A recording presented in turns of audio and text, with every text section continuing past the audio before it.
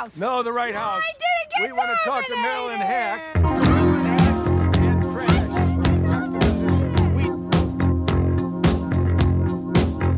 I'm from Canada Water.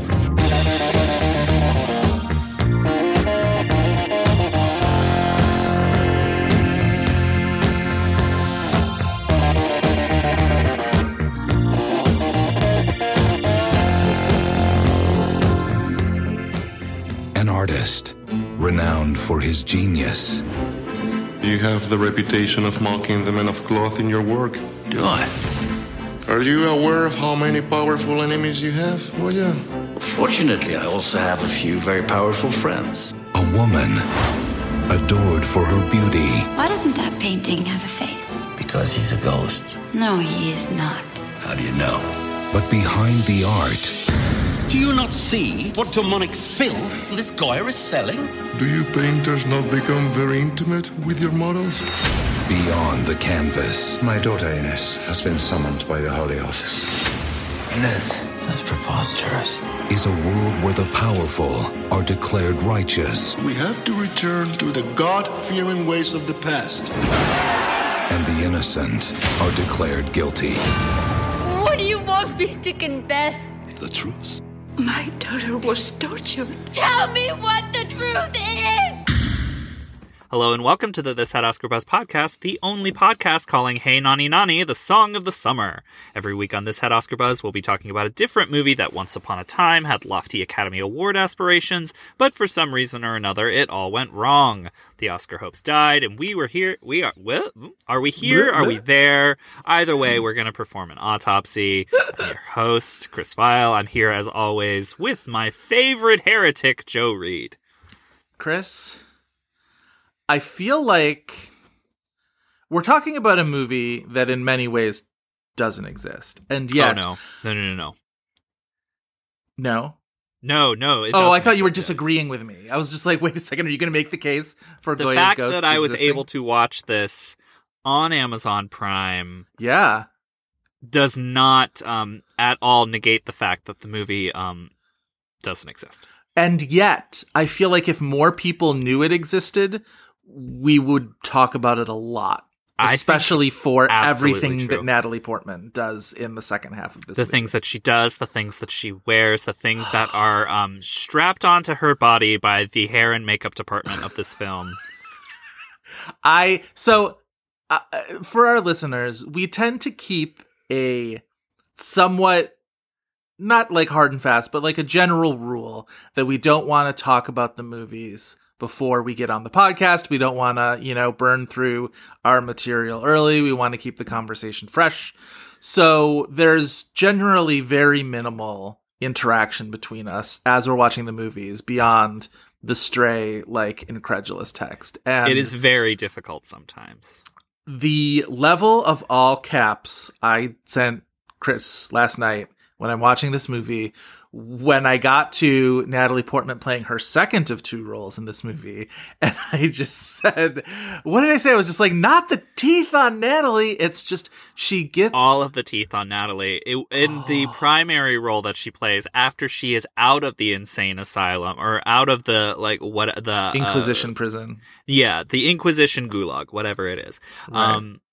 She gets out of there and everything on her body is a shade of gray. 50 Shades of Grey is about all of the different types of gray that are on Natalie Portman's body in this movie. And yet her teeth at that point of the movie is like you took the Bohemian Rhapsody teeth, left them in a mossy bog for a few weeks and then ran them through a garbage disposal.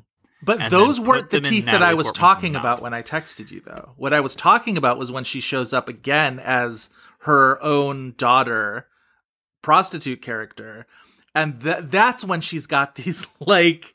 Those, to me, are the Rami Malek weird British teeth prosthetic thing going on. I was just I couldn't quite understand whether it was just we have to find a way to differentiate the characters. And it's just one is caked in 15 years of mud from the Inquisition prison and is limping around and has a swollen jaw from abuse. And all of her and teeth the other are one chipped off. Right. And the other one is like a fancy like flamenco prostitute. And I was just like, there's no way that we're going to ever confuse these two. I don't understand why we had to give prostitute Natalie these like gangly like British They had teeth. to give her some feature that is like Javier Bardem. So I wonder if they took like a mold of Javier Bardem's teeth, made false teeth, and said... Bottom line is, if actress Twitter ever found out about this movie, it would be all over for you hoes. Like, genuinely, we'd just never stop talking about it. It's so wild. It's okay. So, I mean, like we're jumping ahead as we are prone to do, but like Natalie Portman plays two very teethy roles in this movie. One of which is her own daughter, that is 15 years old and is a prostitute.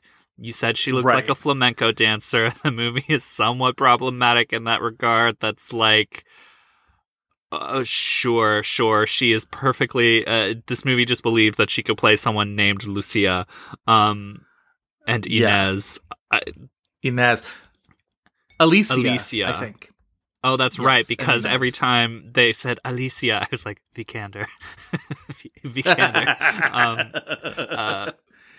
What a time. Well, her performance is so bananas, like, on every level, because when she's playing Inez before she gets, like, sent into the Inquisition, it's like, okay, so that woman, we're gonna say is supposed to be, what, early 20s? Maybe, like, she's, like, of age, but, like, young.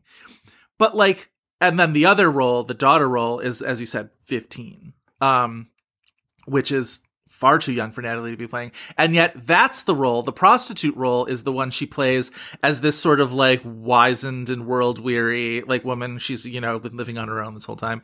And meanwhile, Inez, the, you know, supposedly, you know, of age woman, she plays with this like total, like that Natalie baby voice that she sometimes goes into, where like she really like that lisp in her voice is still very prominent, and you know, she doesn't know how to answer questions, and she's, you know, it's very baby voice. But like in the second half of the movie, it's that plus Bridge Troll. Yes. Yeah. And I mean, because again, she's doing again a lot of jaw acting. There's a lot of jaw acting. We've had a very jaw acting kind of last several weeks here on the podcast between this and A Dangerous Method. So like, I like that jaw acting, though. I don't like this jaw acting. I don't. Movie... I don't think it's Natalie's fault, but I don't think I like that jaw acting. No, I don't think I like anything Natalie does in this movie. And again, I am a genuine flamenco prostitute for Natalie Portman in general. Like, I am here for all of it. But like, this is absolutely my least favorite performance I've ever seen of her. This and is you've the movie... seen the prequels, girl. Yes, and I've seen the prequels. The prequels, I also, like, it's hard to hold that against her, and I kind of, like, just sort of, like, set those aside in my mind. Sure. So, sure. But it's a crucial era for Natalie that goes between... Oh, no, this was after V for Vendetta, wasn't it? Yeah, but it's also after her Oscar nomination, too, where it's like, she still has the Oscar nomination, gives an amazing performance, but, like, there's this whole thing that maybe 50% of the population still thinks she's a bad actress. Oh, absolutely. Except for, like, people like us who love her. I want to sort of maybe put a pin in this and talk about this after the plot description, but yeah. There's a wilderness that she sort of wanders in that to me goes from V for Vendetta, which is sort of her, like, I'm done with the prequels movie. I always feel like that's very, like, I'm going to shave my head. I'm going to, you know, go all out. I'm going to do the most non-George Lucas-y thing I can do. And I'm going to do V for Vendetta. And then there's a weird wilderness that she kind of wanders in that she doesn't come out of until Black Swan in 2010. And there's a lot of interesting little detours in that wilderness that I want to talk about for sure, but I don't want to like send us too far down a path before we get to the plot description. And some of these that we're talking about are movies that we could eventually do on this podcast. Oh yeah, and one of them is one we have done. Yeah. And one of them is a regular punchline title on our weekly categories games that we'll also bring up. Yes. For sure. But anyway, Nat, I think there's a ton to talk about with Natalie. I think there's going to be a ton to talk about with Milos Forman as well, because I think that's the reason why this movie is on this list. Yes. Is Milos Forman is a 2-time Best Director and Best Picture winner. Like that, those are pretty rare to come by. You know what I mean? Like that's a very exclusive field at that point. So like, he basically stopped making movies after this one, and it's tough to blame him for that after how this turned out. But it's one of those things where it's just like, well, everything he was going to make was going to have Oscar buzz forever. Right. After Amadeus, like that was the case. And he's made some really interesting movies since then. Like it's his run after Amadeus to the end of his career is a really interesting little selection of movies, and we'll definitely talk about that as well. Mm-hmm. As our future T-shirt says, we'll get into it. We'll get into it. Yeah, Goya's Ghosts. It was originally on our last Listener's Choice episode. Yeah. Lost. We were both very, very non-secretly pulling for it. Oh, yeah. We were in our text thread saying, the real ones are picking Goya's Ghosts. You are all real ones. We love you all. But Goya's Ghosts, I think it probably lost that poll because people don't either remember it or know what it is. Right. So maybe we should tell It is them. a movie that exists only in the memories of people who are really into tracking the Oscar race year long. Like people who are looking making into early predictions and such, Right. because this was such a long, drawn-out process before this movie would even open in the States. It opened like everywhere else but the US before it finally opened here, to the point where it's like in the fall of 2006, it's one of those titles that we expected to be seeing show up at fall festivals. It goes to none of them. Yep. And that was a warning sign. And then it opens internationally, and you see like reviews breaking in. Still doesn't even go to Sundance of that year. And then Samuel Goldwyn buys it and opens it very quietly in the summer of 2007. Yeah, I'm looking at the poster now. Not only is it touted as the writer-director of Amadeus, but the producer of The English Patient, because it was a Saul Zaentz production. So, like, they were really, really angling the prestige on this thing. And, God, it's just the most serif font in this poster. Like, they really are just, like, really trying to amp up the seriousness and the prestige of it all. And yet it's such a goofy movie, and in some ways, not in a bad way. Like, we'll talk about that too. Is just like, I think this is a really insane movie, but there are like certain Milos Forman touches that I'm just like, oh, I kind of get what the good version of this movie might have been. I don't know if you felt that way. Good version of this movie would probably be a miniseries, or would be like 3 hours long, because as it is, it's like 4 different competing movies. Right. I just mean more so in terms of like tone. Like there are there are moments of like really odd, almost humor in this that like I'm just like, oh, like you can like that, you really sort of pinpoint the Milos Forman in that, and I'm just like, oh, if a couple other things maybe went better. I don't know. I have fundamental issues with what this movie is that we can get into also, but don't want to get too ahead of ourselves. Okay, well then let's just set the table for the 60-second plot description. Once again, ladies and gentlemen, we are here to talk about Goya's Ghosts, written and directed by Milos Forman, co-written by Jean-Claude Carrière, honorary Oscar winner, starring Javier Bardem, Natalie Portman, Stellan Skarsgård, the inexplicable Randy Quaid, Jose Luis so Gomez, inexplicable. Oh Michael my God. Lonsdale. As I mentioned, its first premiere was when it opened in Spain of November of 2006. Didn't open stateside until the next July of 2007. Yeah. That's true. Joseph. Yes. Would you like to accept your position of the unenviable task of giving a 60-second plot description for Goya's ghosts. Yes, in fairness, this is all going to be wildly, probably stupid sounding about the Inquisition, but yes. Yes. We are not European historians. We sure aren't. We are Oscar historians, damn it. Yeah, exactly. All right. If you are ready, I will start the timer. And yeah, I'm ready. All right. 60-second plot description from Joseph Reed on Goya's Ghost starts now. It's the late 18th century, and somehow the Inquisition is still a thing. And Francisco Goya, played by Stellan Skarsgård, is a painter of some renown. He paints the queen atop a horse. He paints a pretty young woman named Inez, played by Natalie Portman. He paints an inquisitor priest named Lorenzo, played by Javier Bardem. One day, the Inquisition sees Inez refusing to eat pork at a tavern, and they assume she's Jewish, because that's how they are, and they haul her in for questioning and torture her and imprison her. And her family invites Goya and Lorenzo over for dinner, and the father ends up torturing Lorenzo and forces him to sign a document claiming he's a monkey to prove that torture doesn't work, and the church is very embarrassed by this, and they banish Lorenzo, and then 15 years later Napoleon invades, and the Inquisition is ended, and the priests are imprisoned, and the prisoners are freed, including Inez, who had a baby by rapey Lorenzo and is now looking for it. Lorenzo, meanwhile, returns to Madrid, and this time as a Voltaire-spouting French sympathizer, and Goya confronts him with Inez, and they find the daughter, who's a toothy prostitute, who is also played by Natalie Portman, and the English invade, and the daughter hooks up with an English soldier, and Inez finds her grandbaby on the floor of a tavern. And that's your time. And then she adopts her, and Lorenzo gets publicly executed by the revived Inquisition, and Goya just watches it in his death. Yeah. Okay. The last half hour of this movie is the part of the movie that is insane. It's fully insane. It's fully insane because you have Inez, who's a teenage prostitute who has a baby, or not Inez. That's Alicia. The camera. And Inez is like looking for her baby, who she doesn't realize is already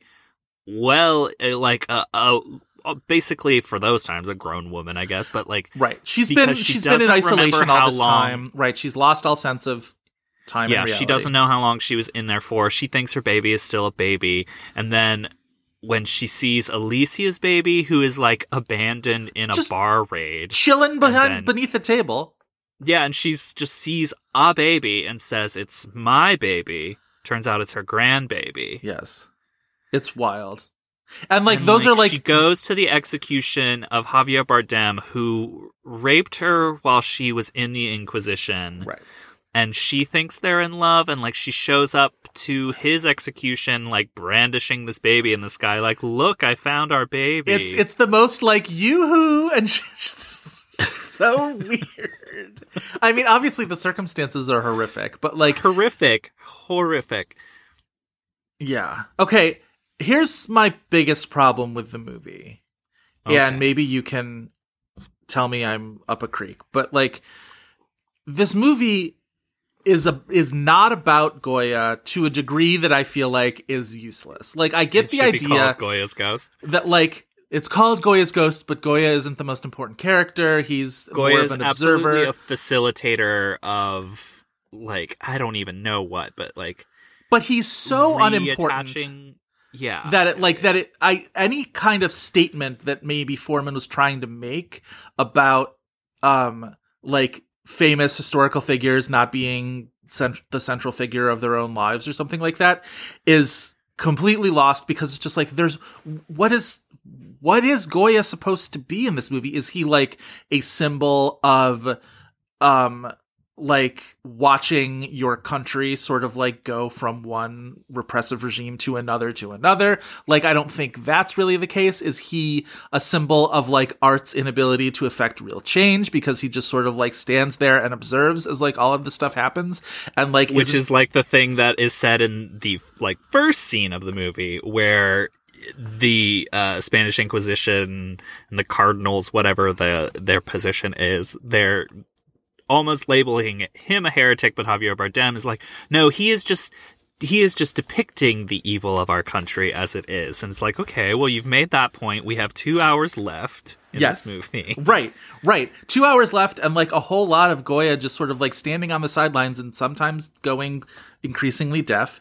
And he literally screams the words, "I'm deaf," at Natalie Portman. He does. It's true. As her jaw tries to I don't know, consume her shoulder. But so I do feel there are certain biographical details about Milos Forman's life that are pertinent to this and that I do think emerge in at least some semi-interesting ways, where it's just like he's from Czechoslovakia, from like Iron Curtain, Czechoslovakia. His mother died in Auschwitz. The man who he thought was his father also was killed by the Nazis.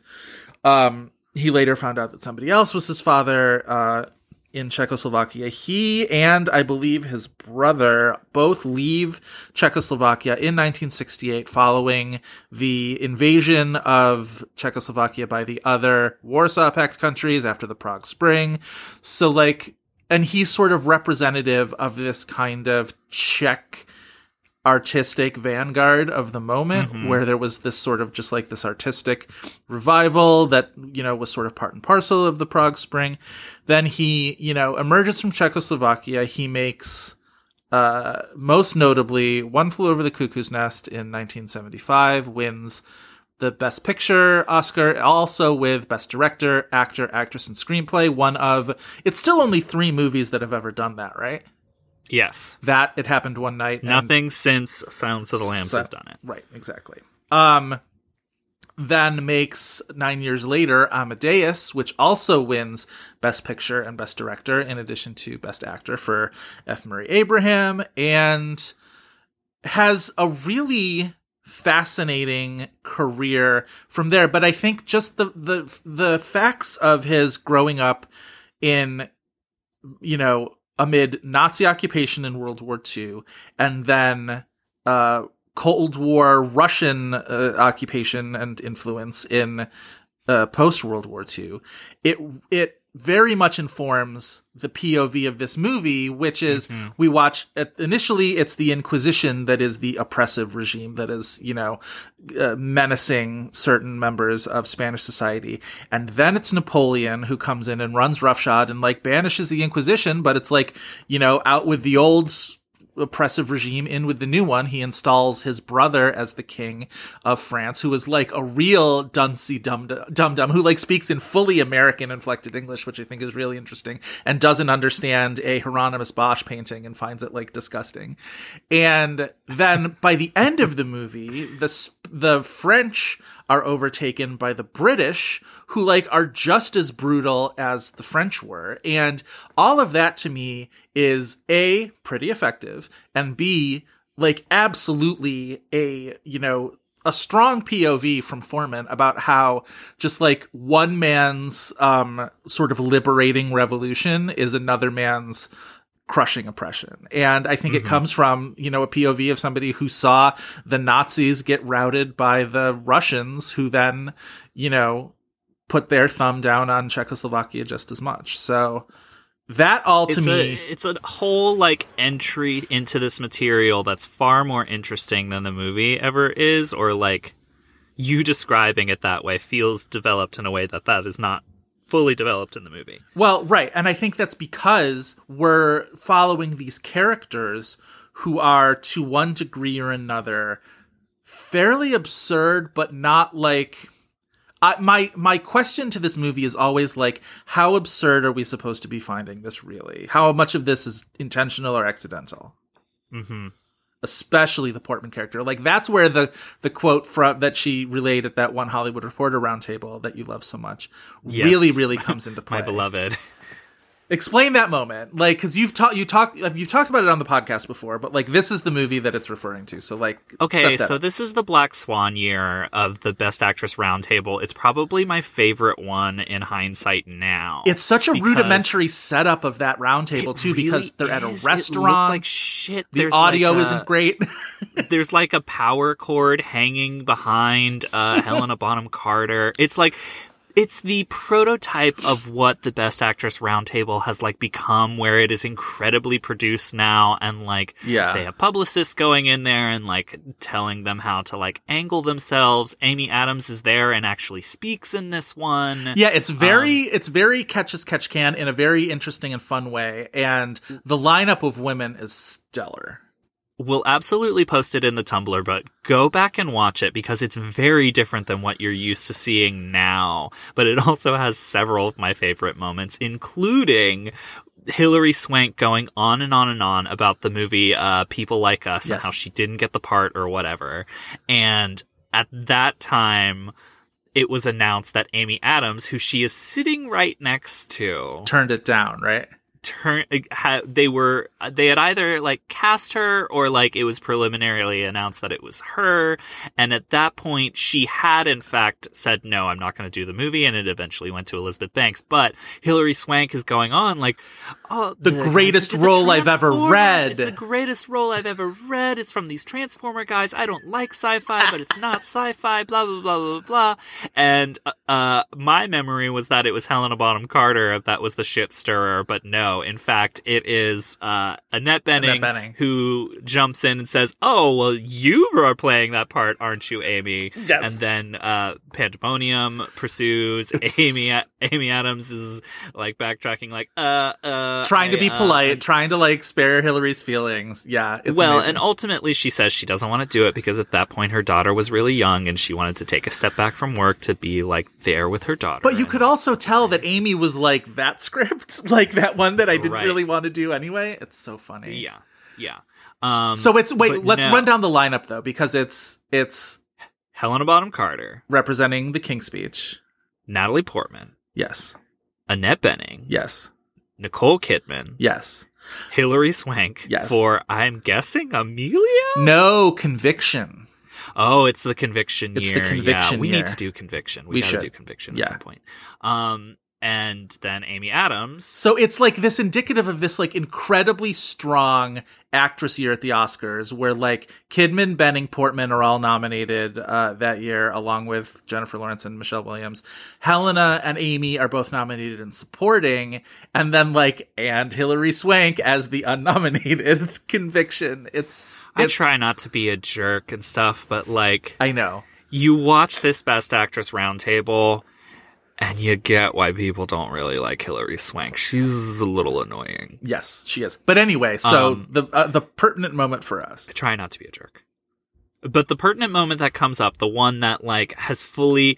I've remembered Goya's Ghosts as an entity because of this. Oh, that's interesting. And not because of the movie. Yeah. They're talking about, I think, actor's note or director's notes or something. And Natalie Portman chimes in and says, I did a movie with Milos Forman. Oh, wait. No, before that, because I want to make sure that we give Annette's moment her due, because Annette goes on a really funny sort of runner about working with Milos Forman on Valmont and about how he like never spared the actors' feelings and was like kind of mean about it and would like parrot their bad line readings back to them.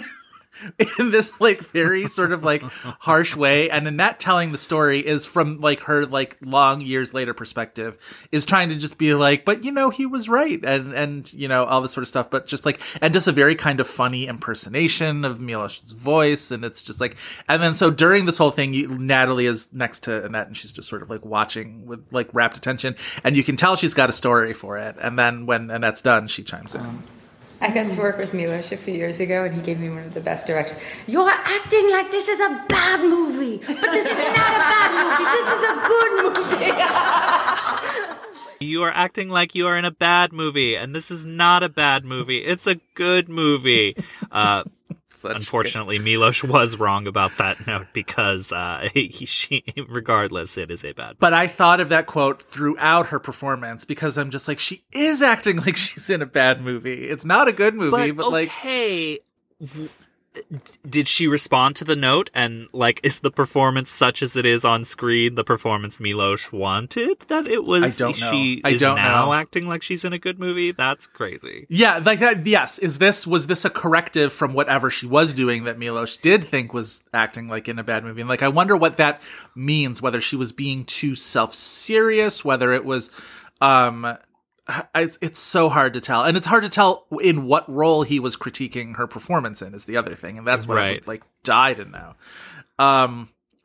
What if I meet Natalie Portman and the only question I ask her is about that moment from Goya's Ghosts, and just like, was it about you playing Alicia, or was it about you playing Inez? And she's just sort of like looks at me and is like, sir, this is an Arby's, and fully does not remember making Goya's Ghosts.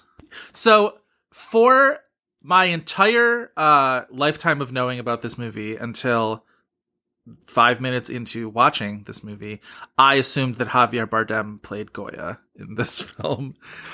Because that I knew was not the thing. I knew that he was a priest because, like, from the photos that I'd seen of the movie, I was like, Javier Bardem in a bunch of, like, robes and capes. I see. That seems like all I knew business. of him was the poster, and the poster is just sort of like him and Natalie, sort of their painted faces, and Stellan right, because the Skarsgård poster even, like, shoves Stellan Skarsgård's Goya. Right, and he's sort of lurking in the background with this, like, very, like, stereotypical painter's palette, whatever you call that, and like he's the third lead of the movie, but he's a very distant third. This is sort of goes into my problems with the movie again. It was just like making Goya an observer is like a cute idea, but you got to do something with it, and I don't think the movie ever really does anything with it. Right, it's like naming Gone Girl after the Carrie Coon character. Gone Go. Yeah, Gone Go. Go Girl. Go, oh my god, what if Gone Girl was called Go Girl? That would be... I mean, that's how we feel when we watch it. It's true. Go off, Go sis. Girl. Go off, Amazing Amy. She did that. Oh my god. Yeah. Amazing Amy truly is like actress Twitter personified, where it's just like, she did that. She did that for us. She didn't have to go that hard. Amazing Amy is the personification of she didn't have to go that hard. But she did. But she did for us. Yeah. Okay. Anyway, actress Twitter is very, perhaps, absolutely okay with murder. Oh yeah. There's no perhaps about it. Like 1,000,000% true. Yes. More murder, the better. As far as we're concerned. Yes. Okay. So Milos Forman. I want to talk about the Milos Forman after Amadeus sort of run, because Annette Bening, when touched on it briefly, she did a film in 1989 for him called Velmont, which was like, you know how there are sometimes like just like two movies on the same subject in production at the same time, and it's just like an odd phenomenon where it's... We got this a ton in the aughts, and like it doesn't really seem to happen anymore because the industry has like changed and everything's so like prepared far out. But yes, absolutely this. Like sometimes it's Volcano and Dante's Peak, where like some people like one and some people like the other, and they're generally on the same plane. Or although Armageddon, Deep Impact. Right. But in this case... Infamous Capote. Dangerous Liaisons... Well, that's the thing. Dangerous Liaisons is the Capote in this situation, where it gets nominated for all the Oscars. It's the one everybody remembers. It's, you know, the big dog. And then Valmont is the... what's the other Capote movie called?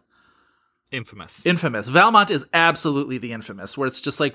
people really don't remember it much, which is kind of funny because... Milos Forman is a far more respected director than Stephen Frears is. I think Stephen Frears definitely has his moments, but he also makes a lot of crap. So, but Valmont at least gets like a costume design nomination, but that's the lowest. That's the lowest goal on the totem pole for Dangerous Liaisons. Yes. Dangerous Liaisons kind of like runs the gamut. Does it get the director nomination? I don't think it did. Wait, so it'd be 88. So you look it up while I try and guess. It's only 3 for 3. I will look it up. So Levinson for Rain Man definitely also gets director because he wins. I don't think Mike Nichols is nominated for Working Girl. No, actually, I think that you are right. No, Dangerous Liaisons does not get the director nomination. I'm trying to think of like what would have, because I don't think Accidental Tourist gets a director nomination either, does it?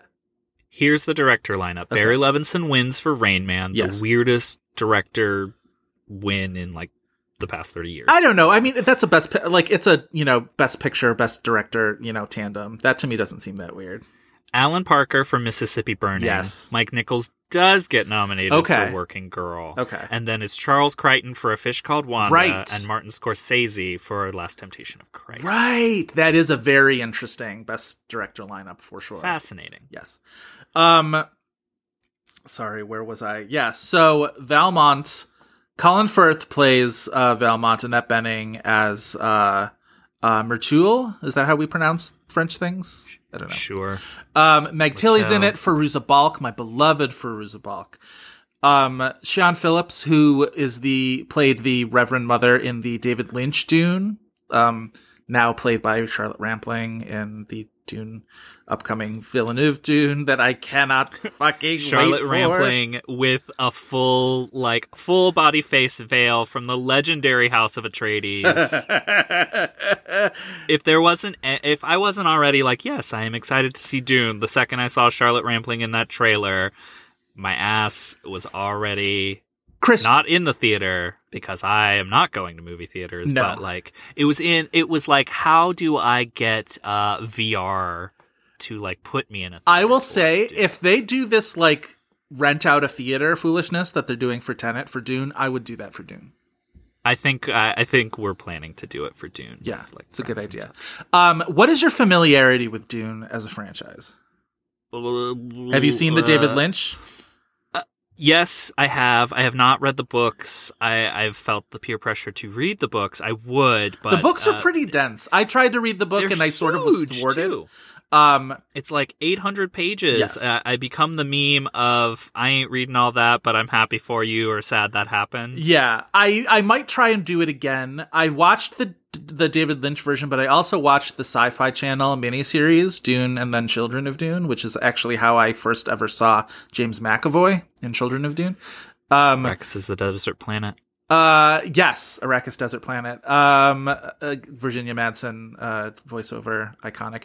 I'm so excited. I'm so excited for Dune. I'm can't wait. But the fact that the trailer is like wall to wall Charlotte Rampling voiceover, which amazing.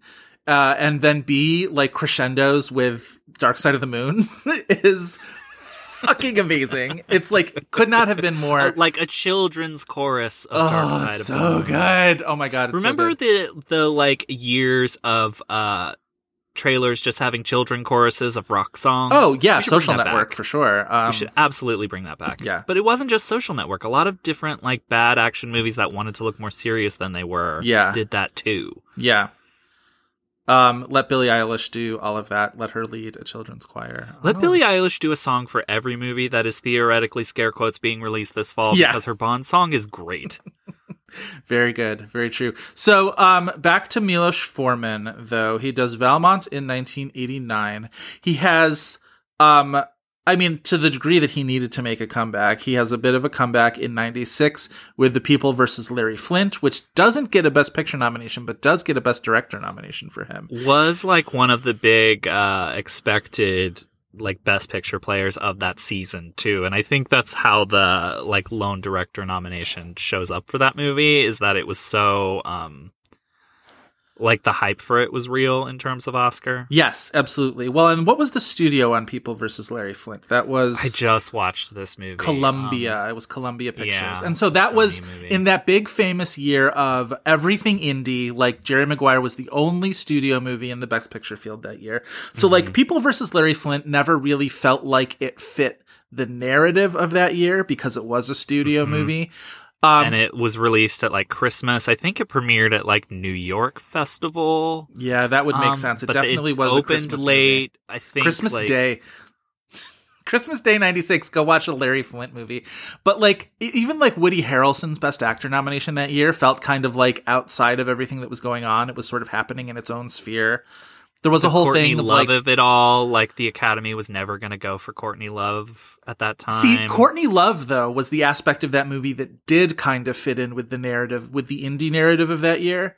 Because I think we talked about this before about that SNL sketch that was like Courtney Love and Madonna and Debbie Reynolds who all got snubbed by the Oscars that year. It's Coffee Talk, right? That was a Coffee Talk. Maybe. That's very possible. Yeah.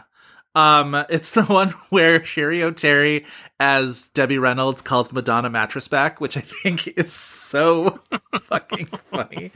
But yeah, I think the most, because Courtney Love being in that movie at that time, had only been, I think at that point in Feeling Minnesota, which I think might have been that same year or maybe just the year before or whatever. But like she was not yet been in 200 Cigarettes. Right. She was still very much cigarettes. This like very kind of maverick choice for this role. And she's great in it. She's like super fantastic. He works with her again on his next movie, which is Man on the Moon with Jim Carrey. The Andy Kaufman biopic. Was there absolutely talk about behind the scenes stuff on that movie with him and Courtney and Jim Carrey? Did everybody get along? I can't remember that. If I'm remembering correctly, Carrey was like method on that movie, yes. and I think pissed some people off. I think it was Courtney, because I think when they did that documentary about him on Netflix a couple of years ago, which I actually remember really liking. And I remember him being like super method, and I think it alienated Courtney to some degree. I could be wrong. Anyway, somebody correct me if I'm wrong about that. But anyway, and so I think once you got to Man on the Moon, you really get a sense of looking back through his career. And it's like he really does trend towards making movies about iconoclasts, right? Where it's, you know, it's Amadeus, it's McMurphy in One Flew Over the Cuckoo's Nest, it's Larry Flint, it's Andy Kaufman. And it's these figures who... Salieri. Right. But it's these... Alexa, play Salieri. But it's these figures who, and this is why I mentioned, you know, Amadeus more so than Salieri, is just like these figures who sort of like clash against their times and whatever. And which is why Goya's Ghosts feels such an odd fit with this, because at every turn, Goya sort of declines to be that iconoclast in this movie. And he sort of blends into the tapestry. And even when he's trying to sort of do good things for Inez after she gets out of the asylum, or like, you know, it always feels like he's, if not defending the status quo, like the fact that at that dinner with Inez's parents, and he's the one who's like trying to get them to stop this stunt that they're doing, stunt queen extraordinaire, Inez's father, with Lorenzo, with, you know, making him sign the document saying he's a monkey or whatever. And Goya's only participation in that is like trying to get them to stop. And he gets like thrown out of the house before the interesting thing happens. And it's just like, he's so defending the status quo of that moment. And I don't know, it again feels like a message was on the horizon there and it never gets followed through on. I don't know. What do you feel like? How do you feel about like Foreman's career in general? I mean, I think he's fascinating. His later work, I don't think is very good. I don't even really care for People versus Larry Flint, to be honest. I thought it was just a pretty... Here's my thing. I don't care for Alexander Karaszewski interesting. Script collaborations. Not even all of their movies OJ? are exactly the same. My problems with Dolomite were absolutely the fact that they had written it, because like all of their movies are structured exactly the same. What did you think about OJ though? American Crime Story, OJ Simpson. I still have to watch American Crime Story. You know how I feel about Ryan Murphy. It's so good though. It genuinely. I'm sure it is. I'm sure it's the one. And I know that like he has so little to do with that show. Scott Alexander and Larry Karaszewski's filmography is as fascinating as any auteur filmmaker's filmography, where it's Problem Child, the Problem Child beats 2. Of every one of their screenplays hit the same exact marks every time, and it drives me crazy. Go on, explain this. I don't know. It's just like Dolomite is the same movie. I can't even say. Like, people are gonna not understand what I'm saying, but like the structure of how like underdogs in their movies like are underestimated, and then they have success, and then they still don't ever have like mainstream success or like a mainstream understanding. Like all of their movies are the same. Like to me, Dolomite hits the same Eyes as Big Eyes, hits the same notes as Man on the Moon. Like Ed Wood, they did the screenplay for Ed Wood. Ed Wood, even though like I like Ed Wood, I like parts of Man on the Moon, and I love Dolomite, other than like the fact that I know everywhere it's going because I know it's written by them. So they have all of those movies, and yet the other ones that sort of fill out their filmography are Problem Child and Problem Child 2. Amazing. The That Darn Cat remake with Christina Ricci and famous Jamaican bobsledder Dougie Doug. Their directing effort, which was the movie Screwed with Norm Macdonald and Danny DeVito, that I wouldn't watch if I was under threat of violence. And they did the screenplay for 1408, the Stephen King adaptation with John Cusack and Samuel L. Jackson, that I absolutely saw in the theater.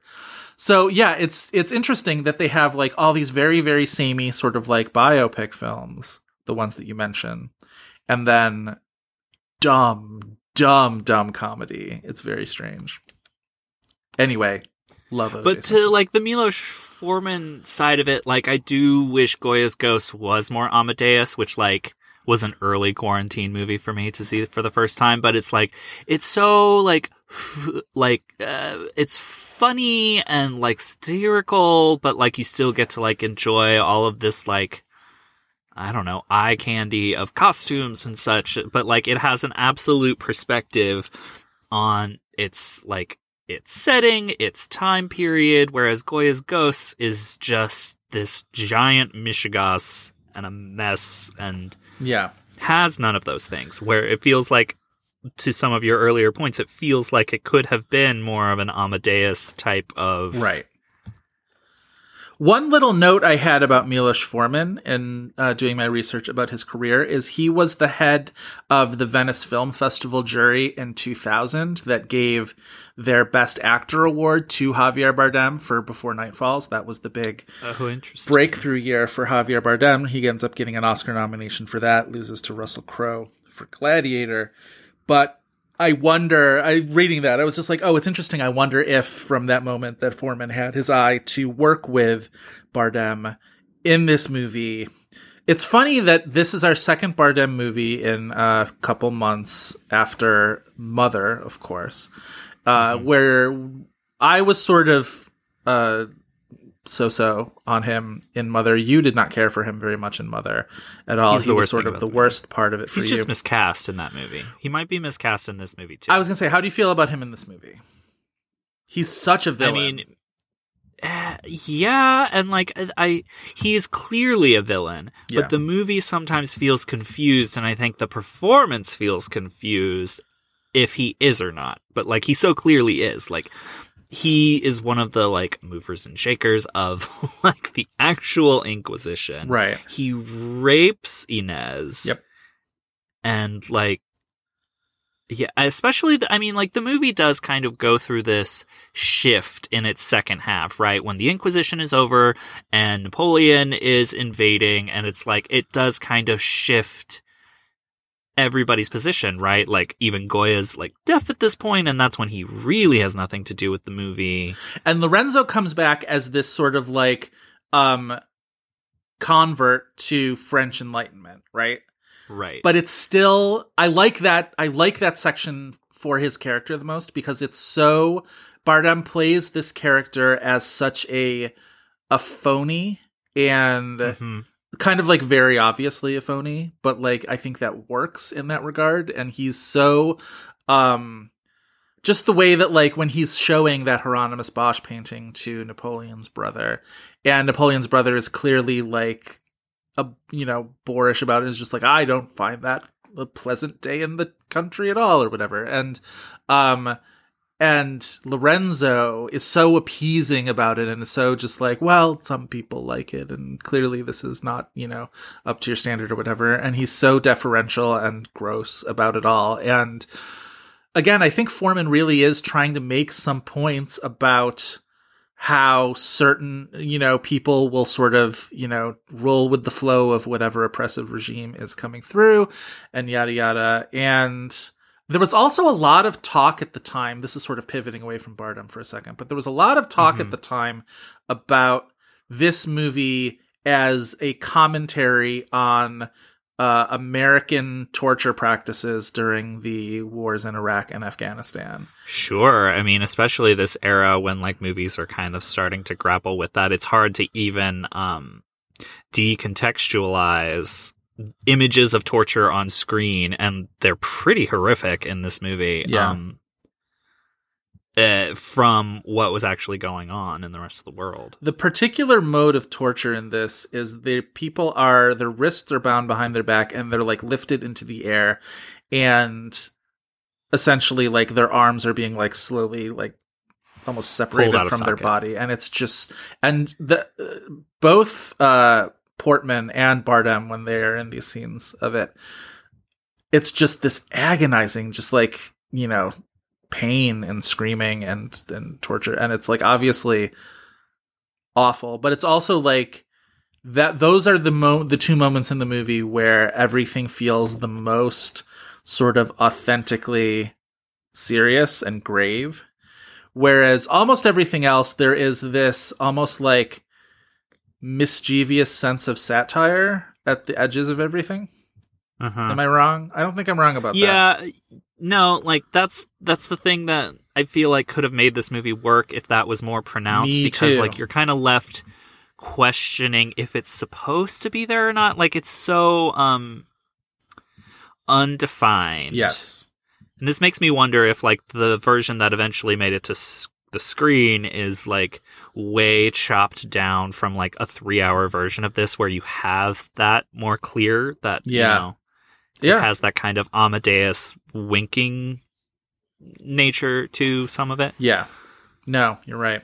This is also, as you noted in our outline, this is the same year, 2007, when it finally makes it into American theaters, quote unquote theaters. I would love to know what theaters actually played Goya's Ghosts upon its release.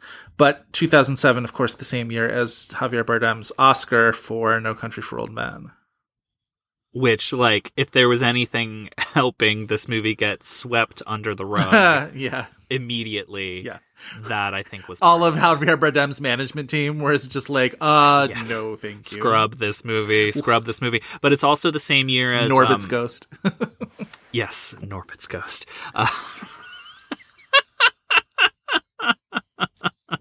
No, thank you. This whole week preparing for this episode, I've been thinking of I Was Walking with a Ghost. Oh, wait, what song is that? I was walking with a ghost. Yeah. Great song. But this is also the same year as Hotel Chevalier, where it's like, naked Natalie Portman! And the internet entirely freaked out over it.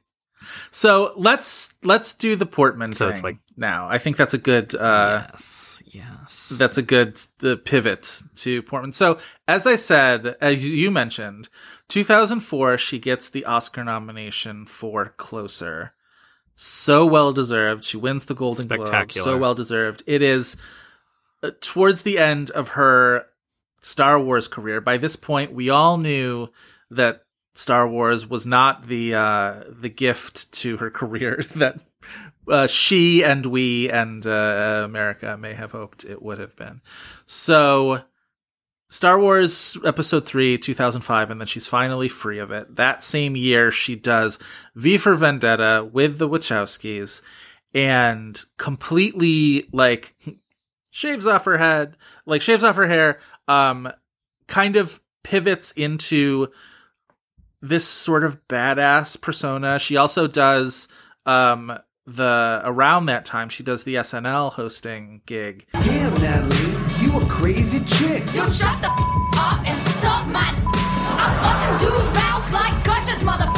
Roll up on NBC and smack the out Jeff Zucker. What you want, Natalie? To drink and fight. What you need, Natalie? To all night. Where she does rapping. the rap, and she's just like, it's you know, it's career pivot time for Natalie Portman, and it was very, very necessary. But so then she, again, as I say, sort of like wanders this desert where she's in the one segment of Paris Je t'aime. Did she direct the segment, or was she just in it?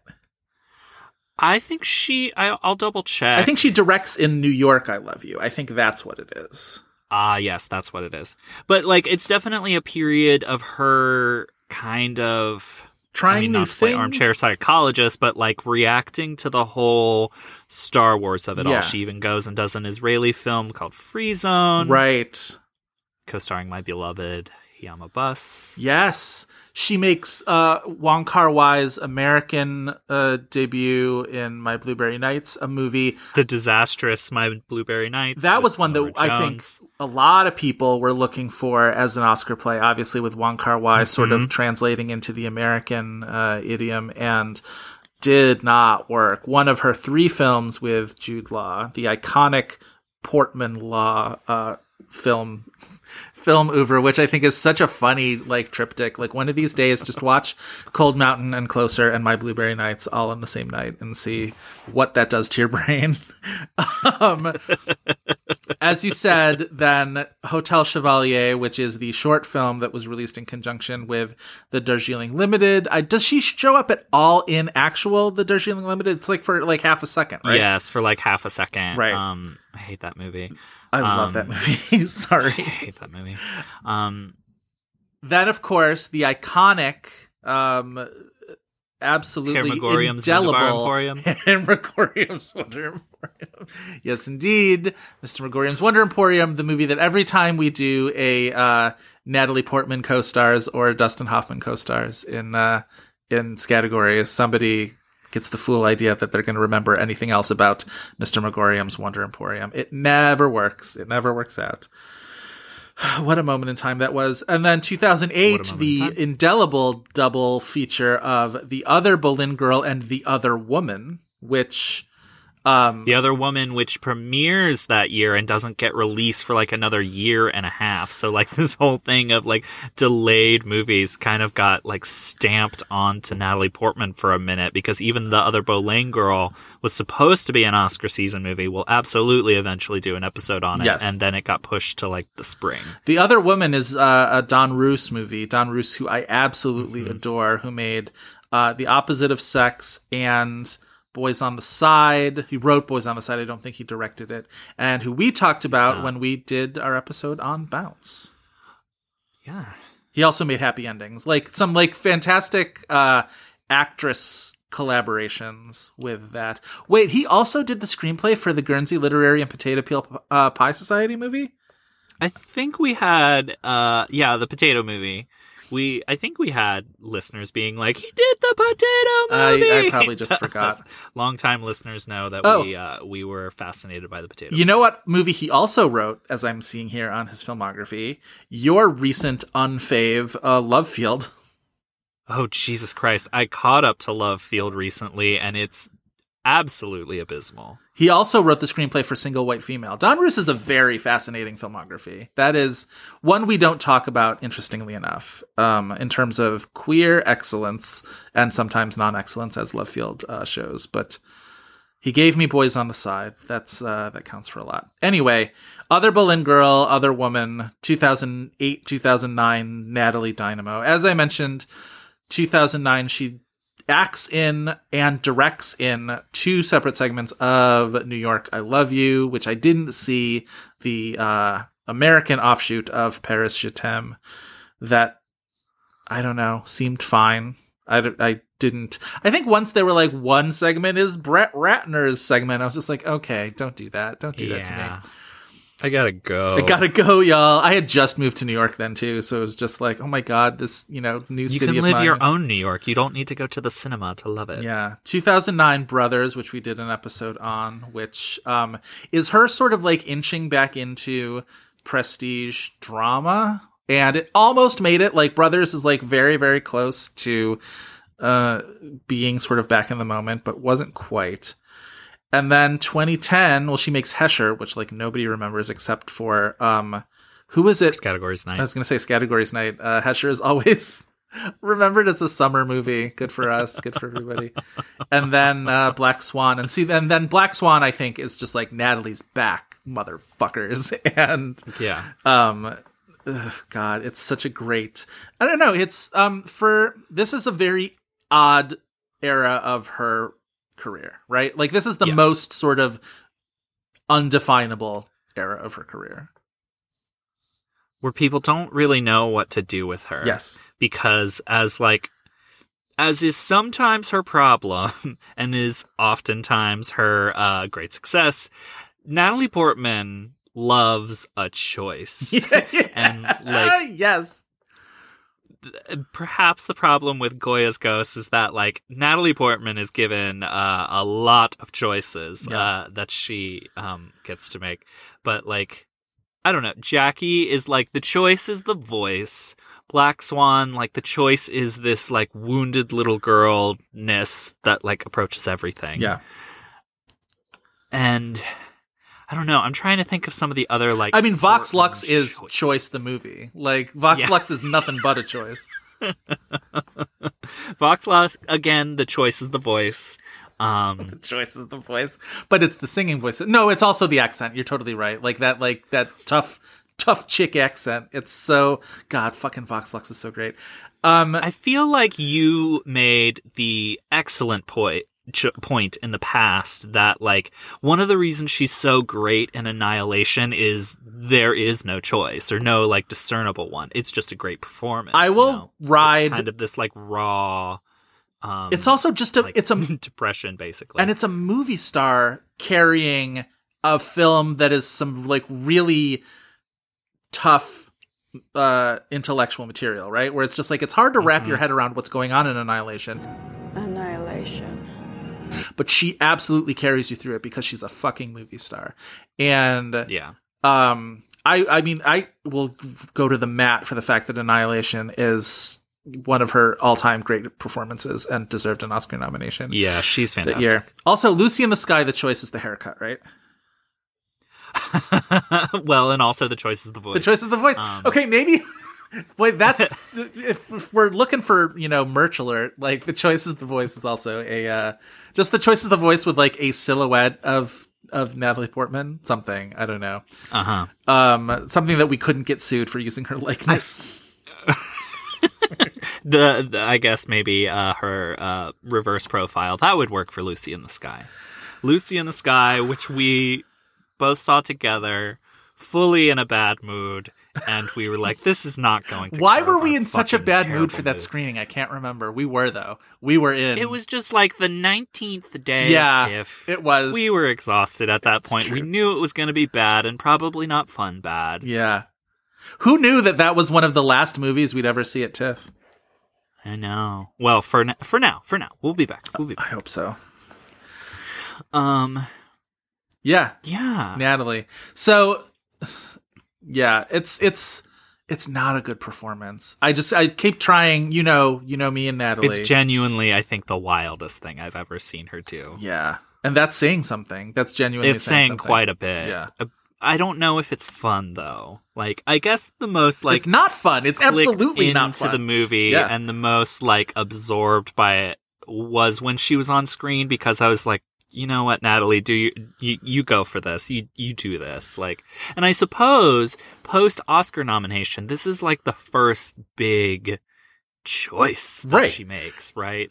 That's why we all had it on our Oscar predictions, because it was Natalie coming off of Closer, where she got kind of, overtaken in that Oscar race by Blanchett, but there were a lot of people, me included, who thought she, at some point in that race thought she had a target on Oscar for that.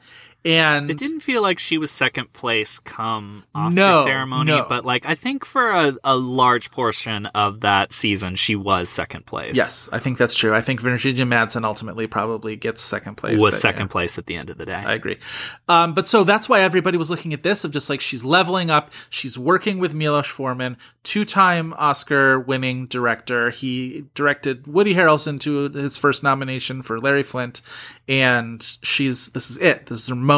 She's, it sounds like an important title. Goya's Ghost just sounds very artistic and important. And it just fully doesn't happen.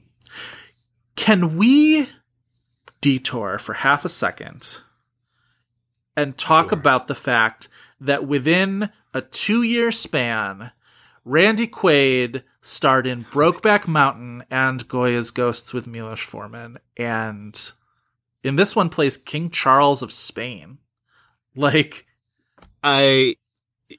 That was one of the times where you broke the texting. I did, rule, embargo. Like, yeah, not Randy Quaid. I was not prepared. I fully emitted a sound out of my mouth. I was not silent when he showed up on screen. I must have missed his screen credit. I fully missed his screen credit. I was not ready either.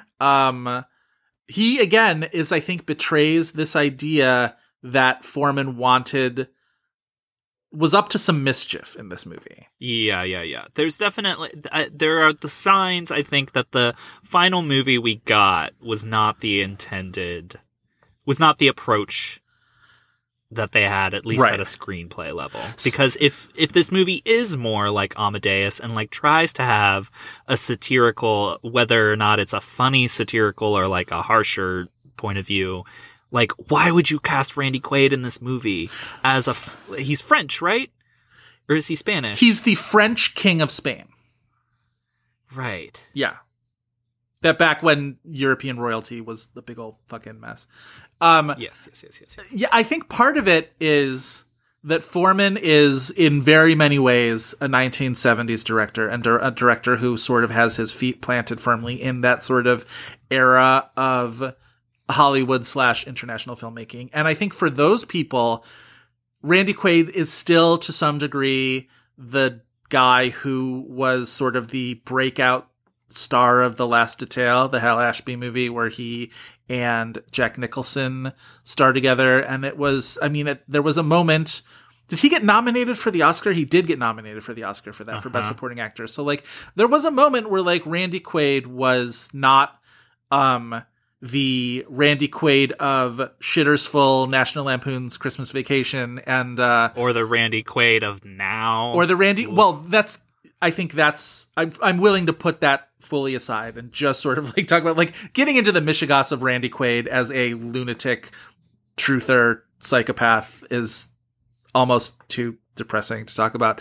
But like even just like his screen persona of Cousin Eddie in the Vacation movies and the pilot in Independence Day or whatever. So like people of my and your generation have a very different, I think, conception of Randy Quaid. Whereas like I think Milos Forman probably still looks at him from that sort of 1970s thing. And yet he absolutely is casting him for lunacy in this movie.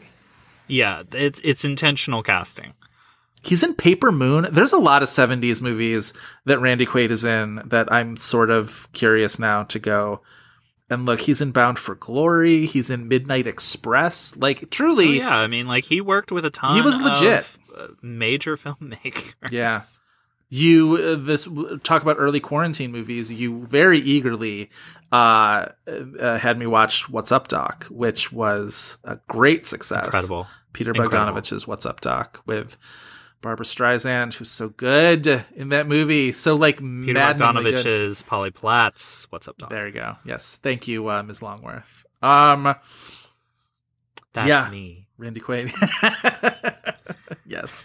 Is there anything to say about Stellan Skarsgård in this movie? Unfortunately not. I would love to have a conversation about Stellan Skarsgård sometime because he is a fascinating actor. Talked about somebody who like never stops working, has worked with amazing like filmmakers across the board, and like we never talk about that with him. Probably because he's like so good at just like showing up and being the type of actor who can like feel like he works with any different type of movie. What was the first thing you remember seeing Stellan Skarsgård in? Probably, I mean, it probably actually is Good Will Hunting, but yeah. I saw Breaking the Waves at far too young of an age. I saw Breaking the Waves after first time that, yeah. Yeah, I think that's probably the first time he made a real impression on me, which is a shame because he's great in Good Will Hunting. See, Good Will Hunting definitely made an impression on me, and forever after that, it was everything that I would see him in was sort of like, oh, it's the guy from Good Will Hunting, until like it's the Good Will Hunting villain. Yes, and then he sort of he makes a bunch of other Von Triers, right? Because he's in Dogville. God, he's so upsetting in Dogville. He's so. God, everybody in Dogville is upsetting, but he's like especially upsetting. Yeah, he does have a very interesting career, and he works a fucking ton. You're totally right. And he's in the MCU. He's absolutely in the MCU. He's like running around bare ass naked in the MCU at one point. There's a whole fucking thing. He's in the later Pirates of the Caribbean movies. It's some interesting. He's, of course, we can't forget the iconic drunken sailor turn in Mamma Mia. What the hell is he doing in Mamma Mia? His whole vibe in that movie. I love that he's in Mamma Mia. I love that he shows up in those movies. Like, if we think of him as anything, he's like a serious actor. And yet he shows up in those movies and has probably as good of a time. I was going to say, he shows up in that movie and throws his full ass into making that role entertaining. Like, he just has no inhibitions. I bet that he had more fun on the Mamma Mia set than Meryl did. Yeah, that's probably true. Nothing against Meryl, but yeah. Nothing against Meryl, but like, I'm sure that, like, you know, he had more fun. Yeah. Yeah, Stellan Skarsgård's a real trip. For sure. And has worked with just fantastic directors is the other thing. He just, you know, Von Trier and Fincher and, you know, I don't know, some great ones. Rubinsky, even though it's with the later Pirates movies. And Milos Forman, who... Yeah, I wish there was more to say about him in this role. He doesn't... I just don't find it very interesting. I just don't find it the character or what he brings to the character. Yeah, I really didn't understand anything to do with Goya, the artist, in this movie whatsoever. I mean, it is kind of like an aughts thing, I thought of, that it's like painter movies. So what are the other painter movies of this era? I mean, Girl with a Pearl Earring. That's the one I was later, but Mr. Turner. Right. Yeah. The great painter movies of the 21st century. Yeah. One thing I did mention to you earlier in this week that I wanted to talk about, because Goya's Ghost was one of these movies that was on the Oscar horizon for at least 2 years and was sort of this like mirage, as it turned out, in the future of just like, it's a Milos Forman movie with Javier Bardem and Natalie Portman. How can it miss? And I'm fascinated by these movies that kind of are on the horizon for an extended period of time. And it takes us so long to give up the, no pun intended, ghost on these movies where, and of course, spend time walking with that ghost. The very first one that I mentioned is the one that is still on the horizon and may well never be made. And maybe it's for the best that it'll never be made, that it only exists as a fantasy. But the ever enduring Flora Plum that Jodie Foster still seems to want to make at some point. Bringing it back, baby. I want early episodes where we talked about nothing but Flora Plum for like hours at a time. Flora Plum, though, never got into... No. Did it get into production, or did they like film for a week? I forget. I don't think it ever did. I think it was just casting. I think it was cast with Russell Crowe and Claire Danes, right? Yeah. And the only thing I know about a movie is that it's the circus movie, that it was Russell Crowe and Claire Danes, and they're in the circus, and that's all we know. That's probably all we will ever know about Flora Plum, but goddamn it, one of these days. But I jotted down a couple examples of like other movies, because like there are the movies that are sort of these long rumored things. You know, Terry Gilliam had been trying to make the Don Quixote movie for years.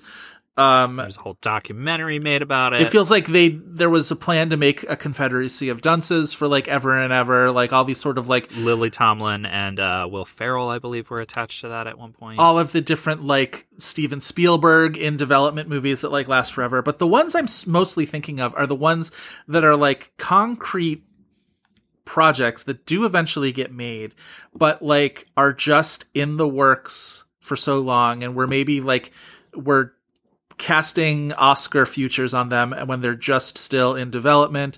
But I'm thinking about All the King's Men remake that is eventually released in, I want to say 2006, but had been on the docket for like at least 2 years before that. Do you remember the John Turturro musical Romance and Cigarettes? Absolutely, I remember. I never saw it. Did you ever see it? I never saw it either. No, with Kate Winslet's in that, and James Gandolfini, and some other people. And wait, now I want to look up the entire cast of that because I am intrigued. Just the idea of just like was it also in black and white, or is that Coffee and Cigarettes I'm thinking of? That's Coffee and Cigarettes. Okay, I'm conflating the two. The fact that those two were also... Right, Susan Sarandon's in this movie. Romance and Cigarettes eventually released... did that play festivals? I think it may have. Hold on. It played Toronto. And Venice. Sure it played Toronto and Venice in 2005, and then it doesn't get released in the United States until 2007. So, Susan Sarandon... I Love You, Philip Morris applies for this. It played like Sundance and wasn't released for another 2 years almost after that. The Nicky Caro movie that was eventually released under the title A Heavenly Vintage, but for forever was known as The Vintner's Luck, which starred Vera Farmiga and played Tiff in 2009 and didn't get released until a DVD release in the United States in 2012. Okay, can I just read you, though, for a second, the cast list for Romance and Cigarettes? Now Absolutely. I kind of do want to watch it, even though everybody who saw it did not like it. But it's so the big stars are Kate Winslet, Susan Sarandon, James Gandolfini, Bobby Cannavale, Steve Buscemi, Mary Louise Parker. But then it gets into Mandy Moore, Christopher Walken, Elaine Stritch, Eddie Izzard, Amy Sedaris, Tanya Pinkins. Like, this shit is how terrible legit. can this movie be? I kind of want to watch it today. I'm sure it's fascinating. I want to find it. I'm sure it's available somewhere. The poster is, I always find it funny. It was just this like woman with her like very pulpy boobs hanging out, essentially with, a cigarette in her hand and a, bright red pump, just like harlotry personified. Now I want to see it for sure. Jane Got a Gun, speaking of Natalie Portman, is one of these movies which, like, obviously had a fraught production history, for sure. Margaret, obviously, the Margaret's a huge one. Delayed. The David O. Russell movie that was originally called Nailed. And now it's like Accidental Love, right, or something. Which I also never saw. But these movies are, like, they're fascinating to me in terms of, like, they only exist in our heads, or at least they like most prominently exist in our heads. These, and when I say us, I mean people who follow the Oscar race far too closely. And their images change in our heads over time from this impending blockbuster. And when I say blockbuster, I don't necessarily mean financial, but in terms of, awards success, blockbuster. Yeah, awards blockbuster. To these punchlines when they eventually are, released. And it's foundational to what we are as a podcast. Well, they're almost like these little like shibboleth words, right? Where it's just like, I'll be like the Vintner's Luck, and only people who understand what I'm talking about can like gain access to our podcast or something. Do you know what I mean? People that know what you're talking about know that you just made a joke. Right. Exactly. Exactly. Yeah.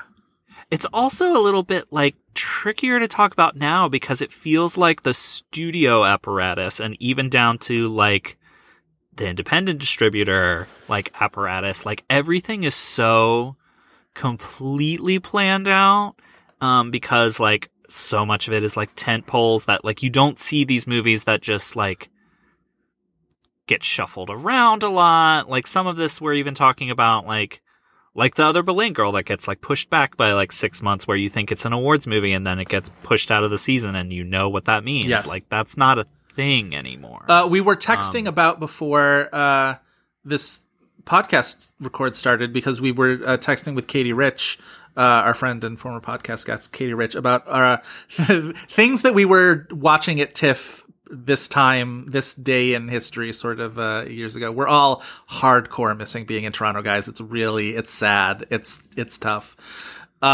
Me most especially. And I miss that town. This time in 2015, I was watching what was then titled About Ray and was eventually released as a movie called Three Generations. 2 years later.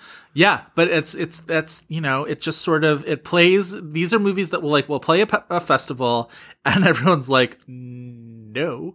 And the studio still wants to like try and make a go of it. So they will often change the title, re-edit. Obviously we did one of our very earliest episodes on Tulip Fever, which was a famous example of that where, early test audiences, of which I was one, did not care for it. They were somehow never changed that title, which I think is hysterical because, as I mentioned on that episode, when we got the questionnaire after seeing the movie, there were 2 separate questions about whether we liked the title, which, and it's still such an odd title. But the title's the title of the book, though. Yeah, but I think that, that's doesn't necessarily set in stone. I think they were just very, very worried about having a title with tulip in it that, would make so many people just be like, I'm not watching a movie about tulips. Anyway, I would love to watch a movie about tulips that was better. I mean, whatever. Tulip Fever is another one of those punchline movie titles, but like, that's another movie where like, there's just enough weird shit going on in that movie that I'm just like, I would have liked to have seen the fully insane version of Tulip Fever, where it's all Cara Delevingne making tulip deals on the stock exchange floor that they have for the tulip market. I'll never forgive that movie for making me sympathize with Christoph Waltz. I just won't do it. Do we want to get into the Yoga Awards? We always want to get into the Yoga Awards. We love the Yoga Awards. Frequently show up in this podcast. The Spanish Razzies. They are not exactly the backward spelling of Goya, but you get it. The Spanish Oscars are the Goya Awards. Yes, the Goyas. Yes, of which this movie was nominated for 3. Yeah, that's kind of funny. What were the 3 Goya nominations? Okay, hold on. I'm pulling this back up. I know that one of them is costume design. Yeah. Makeup and it's hairstyling. The okay, that's fully freaking insane. Yeah, and best special effects. So I guess there's visual effects or whatever. I guess, but like, yeah, okay. So 3 Goya nominations, but it gets a special mention at the oh no, wait, that's something called Borgia, not Goya. Hold on a second. Now let me look up Goya's Ghosts. Worst Spanish actor goes to Javier Bardem in Goya's Ghosts, which at the Yogas. At the Yogas, which seems harsh to me. I think that's pretty harsh. Like, I mean, like, again, I think he's just miscast, but like, it's probably more of a thing that it's the movie that they're really shitting on, and they have Javier Bardem as a Spanish actor in the movie, so they're finding a way to shit on the movie. He's quote unquote, won 2 Yoga Awards in his entire career. The other for worst hairstyle in Skyfall, which again seems mean. Skyfall's a good movie. Talk about more jaw acting. Yeah, that's very Tooth Trauma. The movie is is his role in Skyfall. Gay tooth trauma. Yes, exactly. The Yogas this year, though, that Javier Bardem is a winner of, are fully unwell when you get into their foreign categories. Yes. Yeah, they honor the worst in Spanish filmmaking, but then they absolutely just take several shots at American films because why not? We deserve it. I mean, sometimes it just feels like, and their worst foreign actress winner for this is the same. They're just like the Razzies in that they love to just marinate in a vat of sexism and misogyny. Yes. Notedly, Jennifer Lawrence was a winner in this category for Mother. Of course she was. But their worst foreign actress winner is Sharon Stone for Basic Instinct 2, which was, at the time of its release, the critical reception was very much, how dare this 50-year-old woman be naked on screen? Did you ever see Basic Instinct 2? I never did. I didn't. I would absolutely watch the hell out of it right now and probably have a good goddamn time with it. But like, that was the critical reception of that movie was so repulsive to me. Yeah. In that, like, it was just like naked sexism everywhere and no one cared about how like absolutely repulsive they were being towards Sharon Stone. Sharon Stone for her audacity in making that movie. This was Sharon Stone's second yoga win. The first being for Sliver in 1993. She has won 2 Worst Actress Razzie Awards. Would you care to guess what they are? What they are for? Probably Basic Instinct 2 as well. Yes. And It's got to be something like The Specialist, right? It's got to be one of those. Absolutely, The Specialist. So 1995. Oh, it is The Specialist? Or sorry, 1994. She wins Worst Actress for 2 movies, The Specialist and Intersection. Sure. Yeah. She also wins for Worst Screen Couple for The Specialist with Sylvester Stallone. I mean, they loved to award Sylvester Stallone work. She's also been nominated a bunch of times. They obviously, Sharon Stone is the lowest of low-hanging fruit for things like the Razzies. So yeah, we can't be surprised. When you want to just hate women. The other yoga... That's what they do. That's their MO. The other yoga awards this year, though, are pretty deserved.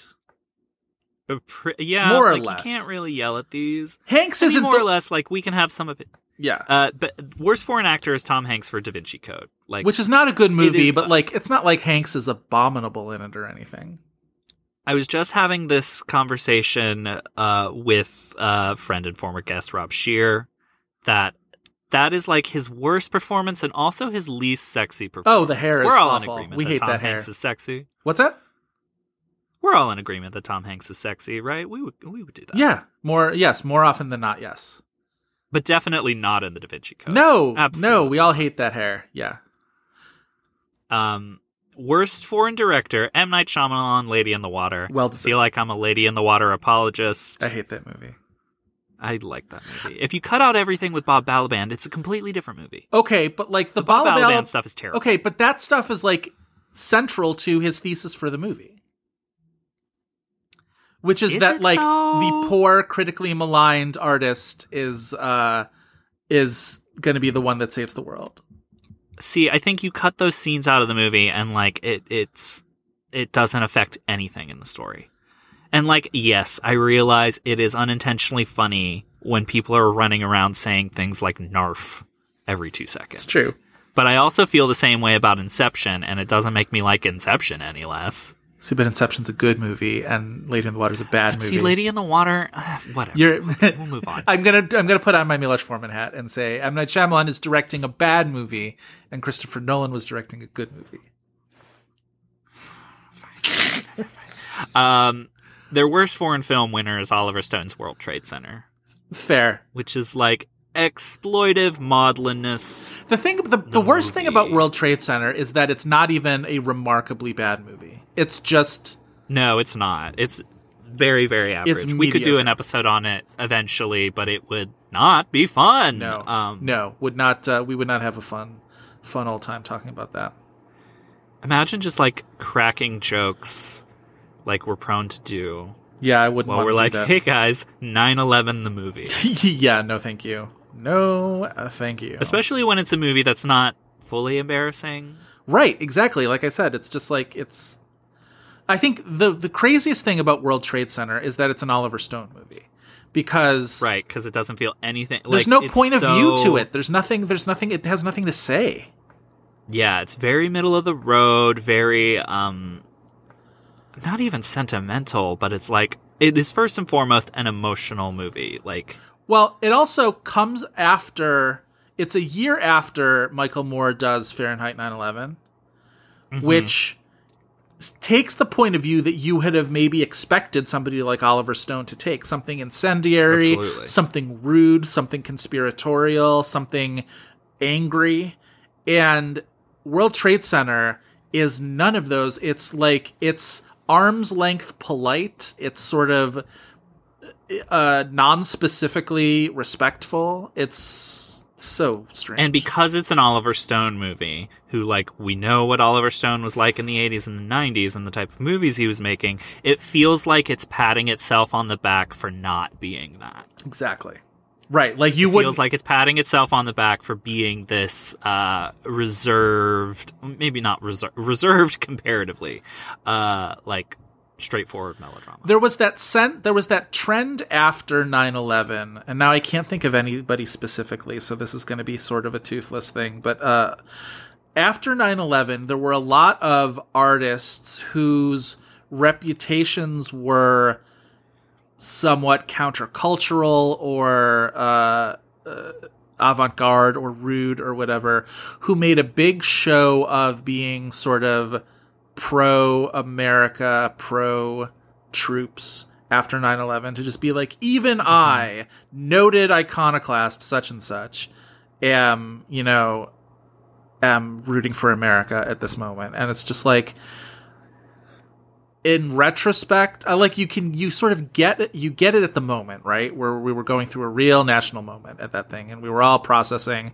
our stuff in certain ways. But like, I guess Aaron Sorkin's maybe my biggest example of it is if you watch The West Wing, as I did, and you go back and watch it, as I still do, you can really pinpoint the moment in time in the third season when the episodes start to get written after 9/11. Because like the first maybe like 6 or 7 episodes of that season were written, and many of them produced before that happened.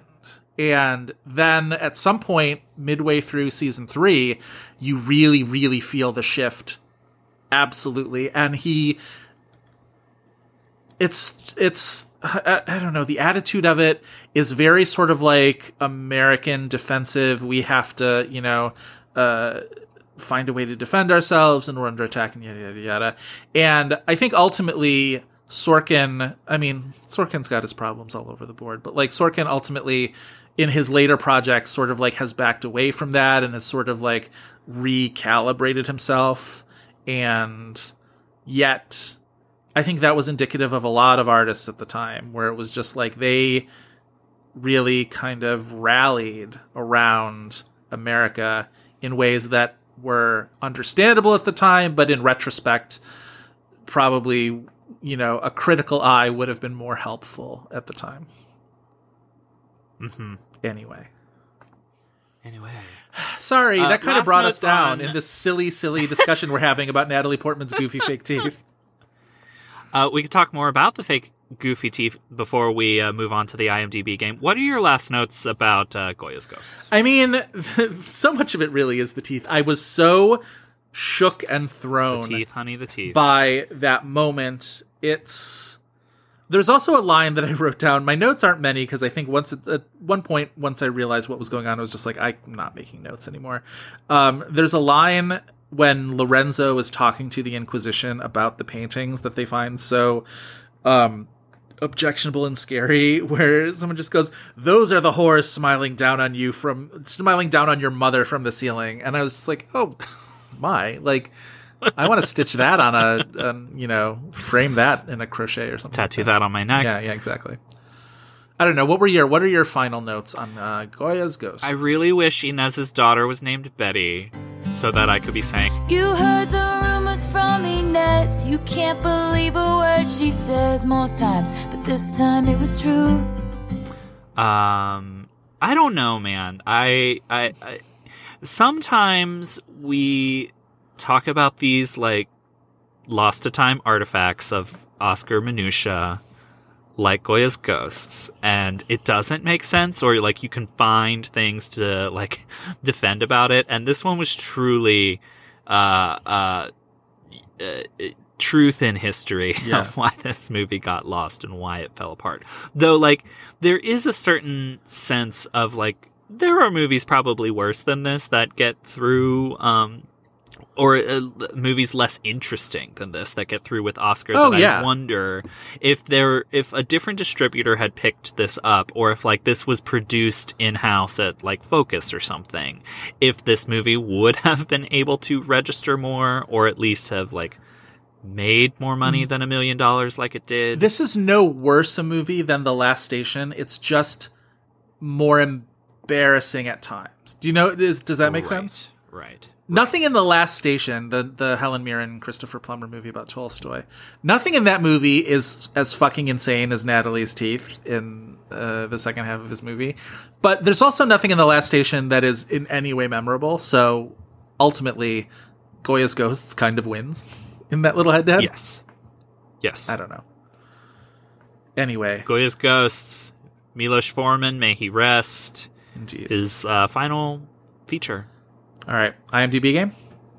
IMDb game, Joseph. Explain the IMDb game to our lovely listeners. I shall. Every week we end our episodes with the IMDb game, where we challenge each other with an actor or actress to try and guess the top 4 titles that IMDb says they're most known for. If any of those titles are television or voiceover work, we mention that up front. After 2 wrong guesses, we get the remaining titles' release years as a clue. If that's not enough, it just becomes a free-for-all of hints and a free-for-all of teeth. Free-for-all of teeth.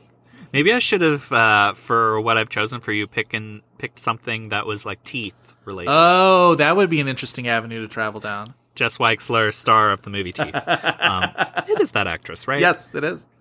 Also a movie I need to catch up to. I've never seen Teeth. Oh, Teeth is a time. It's a real moment. It's got its moments, that's for sure. All right. Joseph, would you like to give or guess first? Why don't I guess first? All right.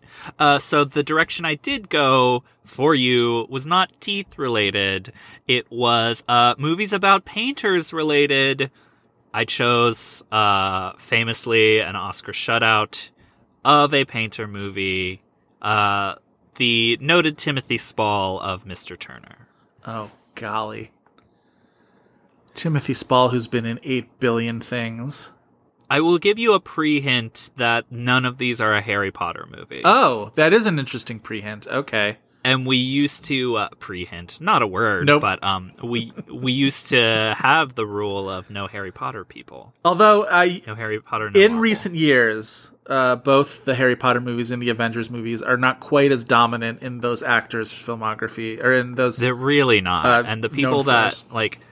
I'm not going to give you Chris Hemsworth ever, you know. Sure, fair. Timothy Spall, well, I would guess that Mr. Turner is one of them. Mr. Turner is one of them. Okay. The thing about Timothy Spall is he was in movies before I knew that, like, Timothy Spall was a thing. Is one of them Secrets and Lies? One of them is Secrets and Lies. Okay. That's the other big Michael Lee movie that he is sort of notable for. He's in other ones, of course, but my guess is that it's those 2. At least one of these is going to be an American movie. I'm thinking, what are his American movies? Maybe he hasn't done a lot of American movies. Maybe that's the thing. You gotta get through it before I start helping you out. I know, I'm just working it out in my head. You have 2 right guesses, you have no wrong guesses. Well, he so plays far. Churchill in The King's Speech, so I'm going to guess The King's Speech. The King's Speech is not there. Oh, he is damn it. terrible in it. He really is. He is on a 12 out of 10 in that movie, that is for sure, and he needs to bring it down to maybe a 6. And, all right. So, Brit movies with Timothy Spall. Is he in Pirate Radio, or am I making that up? Well, Pirate Radio is not one of them. Is that a guess? Yeah, it was a guess. I know now that I know it's wrong. Okay. I can't take it back. I'm looking and I don't see Pirate Radio. Okay. I'm probably thinking of something else or someone else. Anyway. All right. One more before I can get a hint. I'm missing 2 of them, right? Yes. Is Sweeney Todd one of them? Sweeney Todd is one of them. Okay, Sweeney Todd's one of those movies that like is on a lot of people's IMDb's, I feel like. I feel like if like has the Hot Topic like cultural subset, is it still a thing?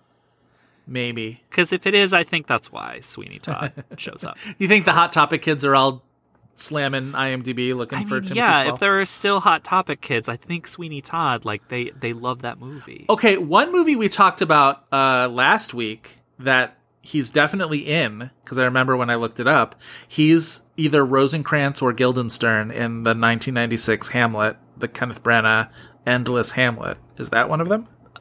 Endless Hamlet is not the answer, so you have 2 wrong guesses. Hold on, let me see if he is Rosencrantz. Okay. So if that is actually a movie he has done, I will count that as a wrong guess.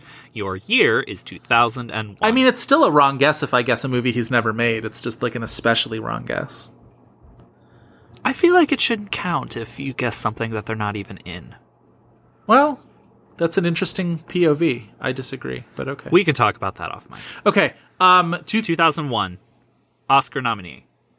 Oh, he's in Vanilla Sky.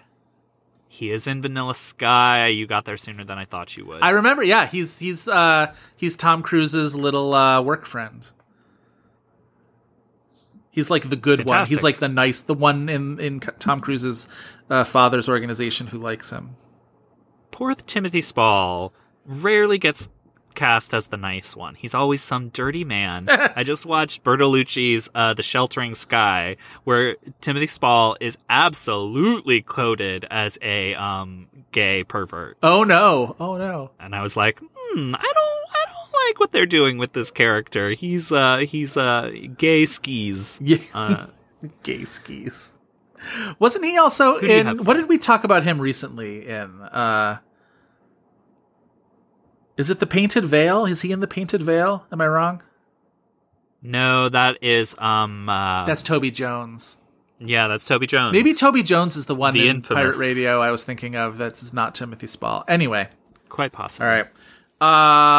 For you, Chris, yes. I went the Milos Forman route, as I often do the directors. He directed, as we have mentioned a couple times in this podcast, The People versus Larry Flint, and sort of was a sideways passenger on the awards trajectory that year of one Edward Norton, who was a supporting actor nominee for Primal Fear that year, the great junkie Primal Fear. But was also, for some of those critics awards that he got, was kind of looped in with also his performance in The People versus Larry Flint. So how about you do Edward Norton?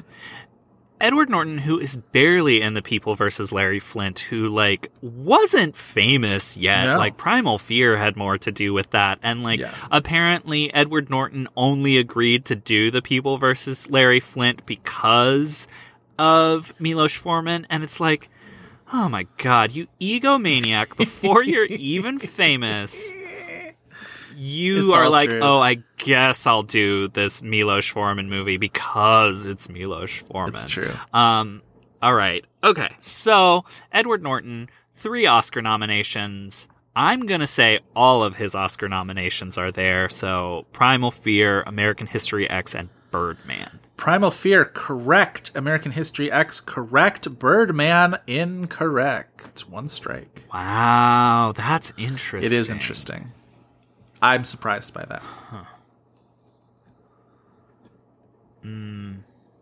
The Grand Budapest Hotel, because it shows up for everybody. It does. That is also incorrect. Strike 2. Wow. So you're going to get years. Your years are, and I think this is going to give you them pretty quickly, 2000 and 2019. 2019? Is it Motherless Brooklyn? What is wrong with people? I don't know, but it's insane that it's Ew. Motherless Brooklyn. Yep.